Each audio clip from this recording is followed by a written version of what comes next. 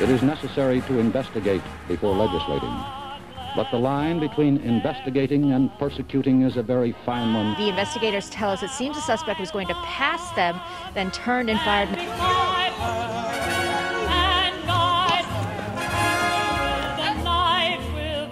Christine, Laura, what you're seeing behind me is one of multiple locations. I rise to support the impeachment of President Donald J. Trump. And I'm about to talk to him about allegations that he was involved with prostitutes in Moscow and that the Russians taped it and have leverage over him. Welcome back to Information Operation. We're back in the studio, thankfully, after some time on the road. We're honored today to have a special guest, Araceli Villanueva. She is the chairman of the Miami-Dade Republican National Hispanic Assembly. Welcome, Araceli. Thank you, Todd. Thank you for inviting me. So we've been having a lot of discussions recently on how to, bring South Florida more into the GOP column, and you've had a lot of really good ideas and thoughts and insight on the issue. So first, tell us about the RNHA and then what your role is there. I'm the chairwoman of the RNHA in the Miami-Dade chapter, and we have chapters all over the country in key states, especially where there's heavy Hispanic presence. Mm-hmm. And what I do is lead the chapter. We have monthly meetings. We also participate with candidates and endorse candidates. Mm-hmm. We help them out with their campaigns and voting registration. We're very heavily active in the political world in Miami-Dade County, in my case, for my chapter. But mm-hmm. in general, RNHA is an assembly that has been in the space since 1967. It was born in the White House, and it's pretty much the Hispanic Republican Party. That's the description of it. Yeah, so I went to a breakfast where the Lieutenant Governor of Florida was there. You're obviously a very important constituency for politicians in Florida, especially. And she was very complimentary of your group, and it was a very organized and enthusiastic group, I must say, for to fight for freedom for the U.S. Because many Hispanics have come. That's the Latino. That's the Latino spirit. Very enthusiastic. So many of your members have come from communist countries and have experienced that ideology firsthand and don't want it coming to the U.S. So tell us tell us how the Hispanic community in South Florida, it's not just Cubans, it's very diverse. And talk about that community, the values, and how it fits into the GOP. Well, actually, we're exactly what the GOP stands for, except many of the Hispanics that come from other countries, they have no idea that's what they are. And the reason being is because when we come to this country, everything that we watch in Spanish is very leftist, Univision and Telemundo. So there they start indoctrinating Hispanics into, you are a Democrat because we are for you. We provide you the entertainment. Therefore, we are with you. And that's pretty much how they grabbed all the Hispanics that come to work, that come to have a better life.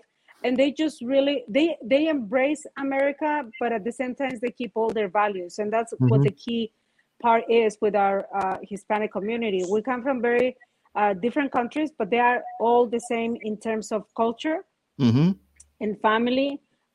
Pro-life, Christians, Catholics, and the other denominations. So we have the same values that the GOP stands for. It's just something that they haven't put together because, again, they are grabbed by the Democratic Party, and then we lose them in the sense that they don't understand that their values of family, faith, country, culture, goes together with their political views, and that's what we are trying to change. My favorite quote that I use when we are campaigning in times of elections is vote your values, vote your faith, and that has to resonate of what they stand for, and it's a quick way to get them to think, oh, what does my faith have to do, or my values, with my vote? And that's just a conversation that they start putting in their heads, and that's a great start. So the left obviously doesn't like you bringing this message to the Hispanic community. Have you faced any pushback in South Florida with them trying to say, no, these guys are racist or anything like that? Just curious. No, maybe I am in a bubble or something, but when I started in politics in 2015, 16, that's when I started getting involved. I didn't know that Miami was blue, because to me, is Cubans come from a communist country, therefore they should know and be, conservative by default almost. And they are. The older generation is, but the newer generation is not. And I didn't know that. So the only place where I have realized that we have a little pushback is in where we are looking for restaurants or places to put our meetings together. And once they realize that it's a Republican, Hispanic, they put a lot of, they don't say much, but they try to charge me in advance, and they want to have a number of for sure. So they trying to just make it hard. So I say, okay, I have to go somewhere else, right? So that's where I realized that there's a little pushback, but that's about it. In our actual, work, I guess we're among many. That's when I realized it is blue, but it's also very red, because the ones that we are conservative, we're hardcore conservative. Right. We're not in the middle. And that's the great thing about Miami. If you get them to be on your side, they will be on fire, because it's a very, very, like you say, enthusiastic, and we're very Hispanic. So we do everything with a lot of passion. So what are you doing to try to change Miami? I know you've done a lot of outreach, and what kind of things are you doing to try to change that? Well, for starters, like I said, we have a monthly meeting, and we have conversations with, a speaker. So that keeps us in the loop and in the know, in social media. We attend all kind of events. Obviously, when Trump was campaigning in 2020, especially, we did all the rallies. We did all especially the Trump boat parade. That was amazing. And just be everywhere promoting what we are doing, and being participant in the political space in Miami. So you might have an economic leverage there if you could get enough of these Hispanics over to our side of the aisle. Then you would be able to tell them not to go visit certain businesses that don't support the GOP, or let them have meetings or whatever. I mean, that could be over time a really powerful block. Yes. Well, once you build the database, you pretty much can tell them, hey, we're not welcome here, and we're not. Yeah. And peaceful protesting is always a way to go, and it works. And that includes, not supporting businesses or organizations that are against our values. Yeah. Here, I'm not really in my view, I'm not defending a party over another party. It's really about my values. It just so happened that the Republican Party has my values. Right. So I don't necessarily see this as a Republican or a Democrat. It's really about my livelihood, my values, my faith, my views, and those have to be defended. And if I have to put it, listen, when I do voting registration, I have had 100% rate return of signing Hispanics to be Republican by their own mouth. They tell me what they are, because when I am helping them to register to vote, I don't tell them you have to be a Democrat or a Republican. I ask them, what values do you identify with? And these are the values of this party. I don't say what party. And these are the values of the other party. Which one do you align with? And when they mention 1, 2, or 3 from the Republican Party, I tell them, well, based on what you just told me, you are a Republican. And they get like, what?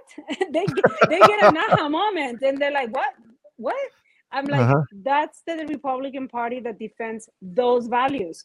So once you listen, it can take me 2 minutes to just have this conversation, and at the same time, it just brings them clarity of what have I been doing this whole time, right? Or what have I been thinking? And it's amazing because you touch people's,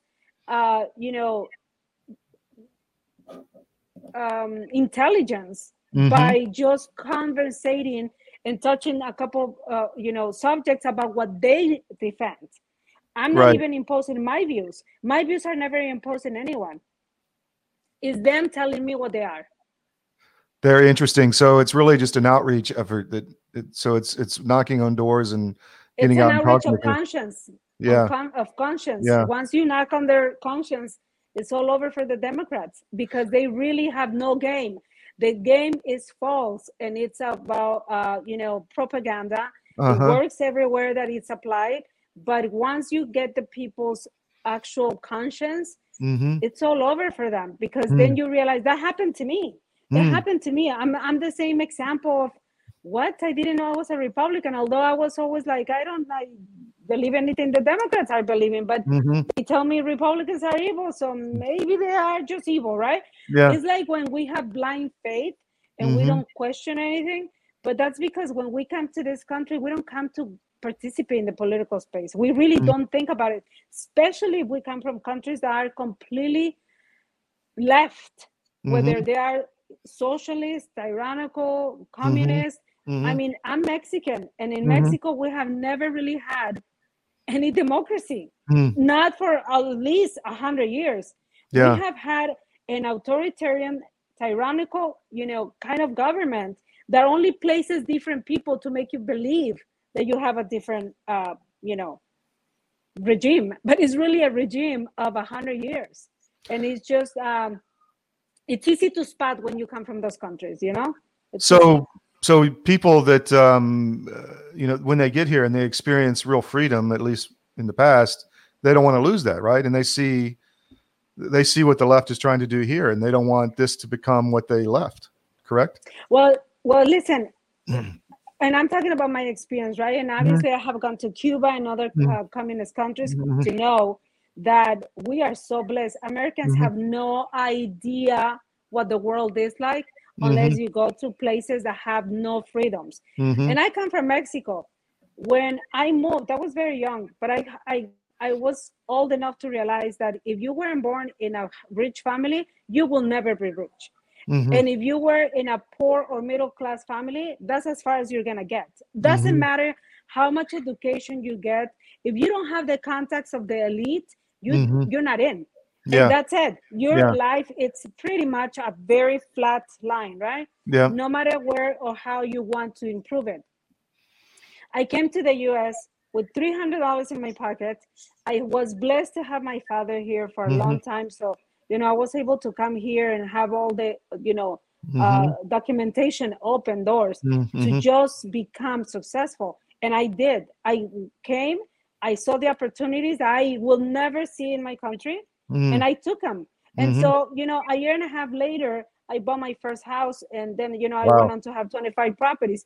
But this is what America does. It gives you the freedoms to become as successful as you choose. You can choose to be poor, and that's okay. That's your choice. If you want to, be successful somewhat, you can do that too. You can fill in whatever category, but you cannot do that in your country. In our countries, you are in the box that they put you, and that's it. You cannot get past that. And I don't want this to happen here. My son, he just turned 18. I don't want a country like the one that I left for him. I want him to have the opportunities to be as successful as he wants, as little as he wants. That's his choice. It's a matter of personal choice, not imposed by a government. So how do I know that a lot of the older Hispanic generations are aware of this, but a lot of the younger ones are not. How do you think we reach them? Yeah, that's very interesting, and it's a little difficult to grasp that Hispanics that are born in the U.S., even though they have the culture, the faith, and the values of the Hispanics that believe that communism, socialism is terrible, because they were born here, it's a little bit more difficult for them to see, unless they are taken by their parents or their family members to those countries and see what the reality is. If you're born here, even if you're Hispanic, you're an American. You really don't know anything about, socialism unless you are told. And many times in Cubans, in the Cuban community, like I see in Miami, even though they hear from their parents and their grandparents that they suffer communism, they don't know what that is because they haven't been able to go back to Cuba to see it and experience it. And again, education, unfortunately, in the U.S. have taken over from our, even kindergarten to all the different sections of our life in education that, is romanticizing socialism, is making it look like it's a fair, square space and government, and that everybody has the same rights.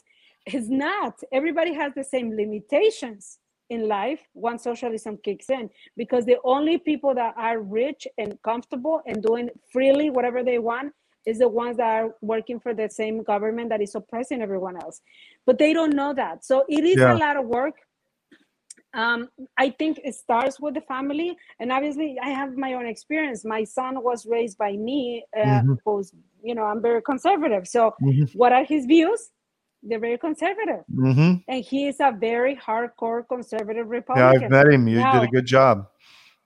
So it's the family, right? Yeah. It's the family, it's the parents. So unfortunately, a lot of Hispanics have to work either 1 or 2 or 3 jobs, and they let the schools and social media and media in general to educate their kids. And that's the disconnect. I heard of a story of a father from my son's high school, very conservative, very much Republican, who lost his son to the far leftists in college. So when the kid came back from college, he was a completely different person. And he's like, oh my gosh, what happened? And that's, if you don't communicate with your children, that's what happens. And I have a very good communication. So I think for the perspective of how can we get an outreach to this younger generation is just, get them to hear us, to participate, and somehow go into their world to get them open to participate, because they're not going to come to a Republican event. I know. So we have to figure out a way to go and reach them in their own, spaces or whatever they are hanging out, and try to get them to hear. Just like when I have the 2-minute conversation with a new voter, is the same thing that we have to try to figure out for the Hispanics that are born here and that are leaning left. So in South Florida, in Florida 27, Maria Salazar has made some strange votes lately. What do you think about her? Is she a Republican or is she not? No, she's not. Unfortunately, she's in my district. I did not vote for her.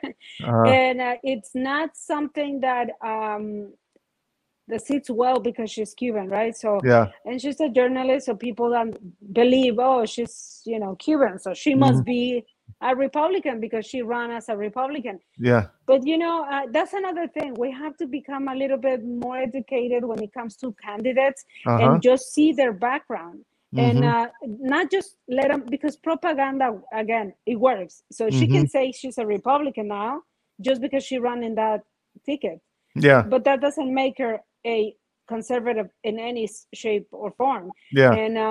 And so that's a challenge that we have to face now, to try to awake people from the fact that she lied, and that, I think that's another thing we Hispanics don't like, people that lie to us. And so we got to bring that out and see how they react, and be like, oh, I feel used, and we don't like to feel used. So that's probably a way to try to get to those voters that voted for her, to wake them up and be like, if you are a conservative, that's not who you want to vote for.